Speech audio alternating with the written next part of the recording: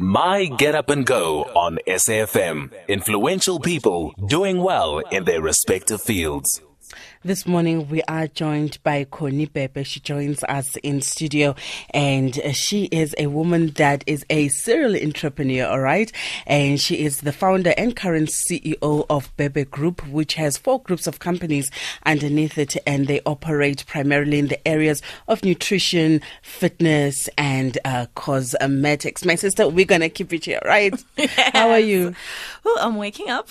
You're waking up, ne? Yes. No choose out to be up at this hour, ne? No, I'm thinking I'm going to take a DNA sample of everyone that's in the studio. I want to know what kind of breed of people you are. You guys are up so early. And We are media and communications and you're waking people. up the people, inspiring people. I love it. It's a 24-hour business, this one. It is. You know what I'm saying? So we've become used to it. Even in the film industry, you look at the call times of actors and crew and Yes. cast.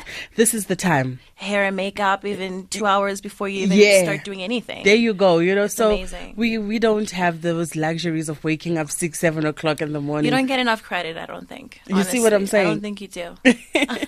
Connie, we start off this feature by asking you, what's that morning routine that gets you up and going every morning? Oh, that's interesting, actually. So when I wake up first thing in the morning, I've made it a goal of mine not to touch my phone for about an hour. Oh, wow. Yeah, so Okay. I'll usually have about half a liter to a liter of water because I'm always dehydrated for some reason. So I'll have some water and some warm water, and then I'll have a green tea. I'm a massive green tea fan. I have some right here. I'm always drinking green tea. And then I sort of sit in I have 2 journals. I have one where I do like my personal self-love, things that make me feel good about myself. And then I have one for my work. So you journal every morning? Every single morning, yeah. Wow. 2 different ones. You've had quite an interesting life because you were born in Canada to a South African father and a Zimbabwean mom. Slight correction, I was born in Zimbabwe. Zimbabwe, then Yes. Canada. So then, and then we moved to Canada. That's why I speak Swi. How long were you in Canada? So I was in Canada half my life. So half my life I was here. Then the other half I was in Canada. But if you total up all the other years of my life, I've been in Africa longer than I've been in Canada. So I moved back here just when I was hitting that half point of being there half my life and half my life here. And those early days in Canada, I mean, did you have any particular aspirations about what you wanted to do in life, or were you still pretty much young, enjoying your childhood?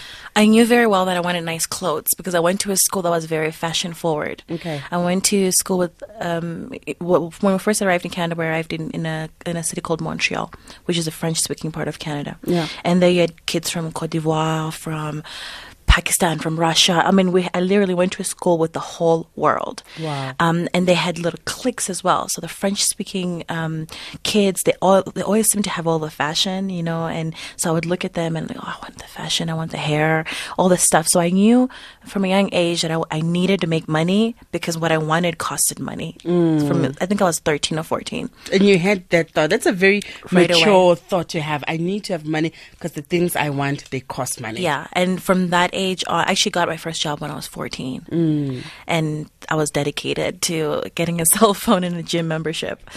And those were two things that I really wanted to get as soon as I could get a little bit of money for some clothes. Why cell phone and gym membership? So that's when, that song came out by J-Lo. Man, she had a song where her abs was just front and center in the music video. Right. Same time around when Amerie came out with that song, it's this one thing that got me tripping. It was very figure focused. It was a time where women were really starting to, oh, am I skinny enough? And so I was really conscious about my body, and I wanted to just get to the gym and get my body in shape. I was 14. Wow, that sounds like quite a lot of pressure to put on yourself at just age 14 to be so body conscious that you say you wanted to get the gym contract and did you think that it was a form of issues of self-love and how you perceived yourself, that if I have to look a certain way to be loved, accepted, or what drove it? It became that when I moved from Montreal to Vancouver. I must have been 17. Yeah. It became like that because there really wasn't any black people. Sure. I would walk into a room and I was always the only black person. So it became more about being self-conscious and more about, do I fit in? Am I pretty enough? And am I this? Am I that enough? But in Montreal, it was really just about being fly. And J-Lo. Yes. And wearing the crop tops. Yeah, it was really just about being fly. Yeah. Because there were so many really cool kids from so many different parts of the world, and you just want to be a cool kid as well. From my best friend was from Jamaica. I had, you want to be hot. But then yes, once I got to Montreal to Vancouver, right. I became a lot more self-conscious, and that's when I was like, okay, I walk into a place and I don't get the same service. I'm black. Is it because I'm black, or is it because I look like I don't belong here? And I remember making a decision that I'm going to be successful because I want treatment. I want to be treated well, because whether it was racism or it was classism, at least I can knock one of those off. I can knock off the financial part, but I will never and would never want to change the color of my skin, but I can at least knock off the classism section, by hard work. And that's a very, hard lesson to learn, that there are places where you only get accepted if you look a certain way or if you are a certain race. Yes. And how did that influence, how you then went on into entrepreneurship? Like you say, you've always been entrepreneurial since you were a teenager. So it makes sense that you went on to find Bhebehe Group, and it's a holding company for 4 companies. Yes. Just briefly take us through, what it is, those companies under Bhebehe Group. So they all are somehow very much linked to actual confidence, I think, now that I think about it, because we're having this conversation and I'm actually learning them as I'm talking. So I think that the very first company that I started, which was a detox tea blend, was originally because I was having issues with candida, which they say 1 in 4 people are going to have candida in their life, and a lot of people don't know what candida is. It's a yeast infection that sits in your tummy and it just causes you to crave sugar. It makes you really lethargic, and it's in your tummy. So Sounds familiar. A lot of people have it and they have no idea. So I would need to take a nap midday. I needed to take a nap around 3, and I needed sugar. So there were a few different options to get rid of it, and one of it was just to do some kind of cleanse. And then I met a herbalist who helped me formulate it. But she was like, well, I needed to make at least 10 kgs because otherwise it's not worth the money and the time to do it for you. So now I'm sitting with 10 kgs of tea. What am I going to do with it? That's how I launched my first company, which is called Pray Tea. So that's the first one. So they're all very much linked to my own personal struggle. Sure. And then Kobe, a fitness company, which is a waist belt that you wear when you work out at the gym. Also around that same time, I was training to be in fitness competitions, and my trainer made it very clear that you got to get rid of the tubby tummy. Like, he was like, that's the section that will... What did they call it? Tubby? Tubby tummy, yeah. Tubby tummy. Yeah, he said to me. Tubby tummy. We all have something, we want to get rid of. And he was just like, you can train as much as you want, build your upper body, build your legs, muscular, but if you've got any bit of a tummy on you, you're not going to win the competition. So I started becoming very cautious. And in the beginning, I would use saran wrap, plastic wrap around my belly. And then eventually that was it's really noisy. I mean, you're on the treadmill. Exactly.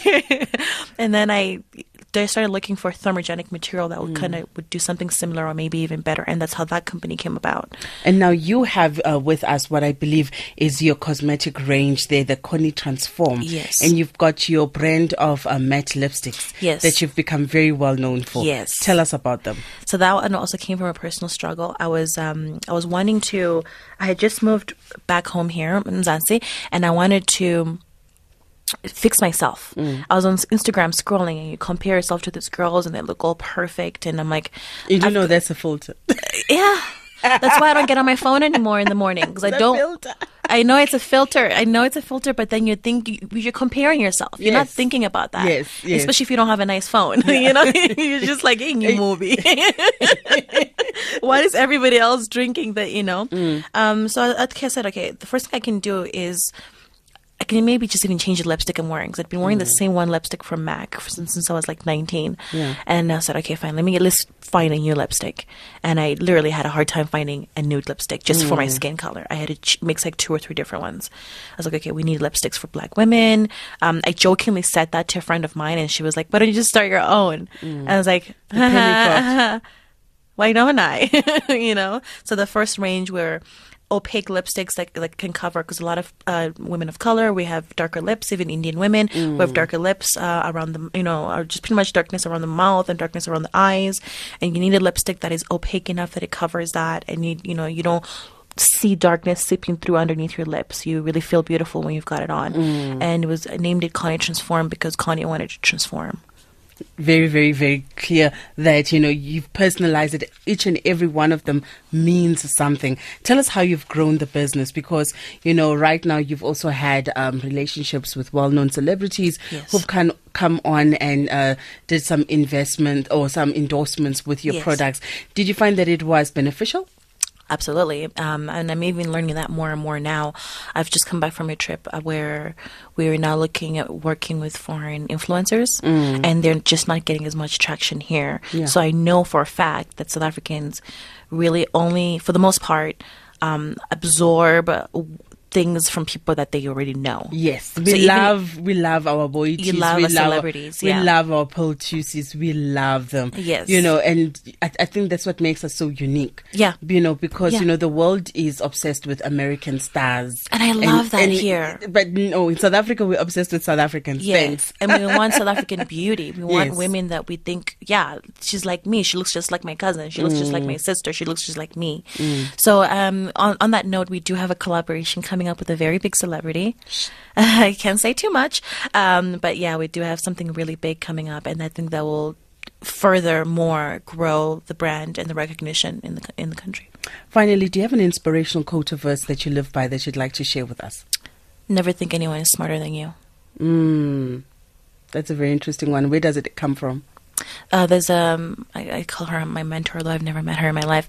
Her name is Bethany Frankel, and she was in a show. She still is in a show actually called The Real Housewives of New York City. And when she launched a company on the very first season of the show, all she had was a book. And she even says it now that she had something like maybe 100,000 rand left to her name, which in New York City is not a lot of money. And all the other women were like going shopping for breakfast, So she was different. She was hustling and she was working, and she had an idea to put out a low calorie cocktail for women, because a lot of women are conscious about drinking and they want to drink, but they don't want to pack on the calories and the sugar.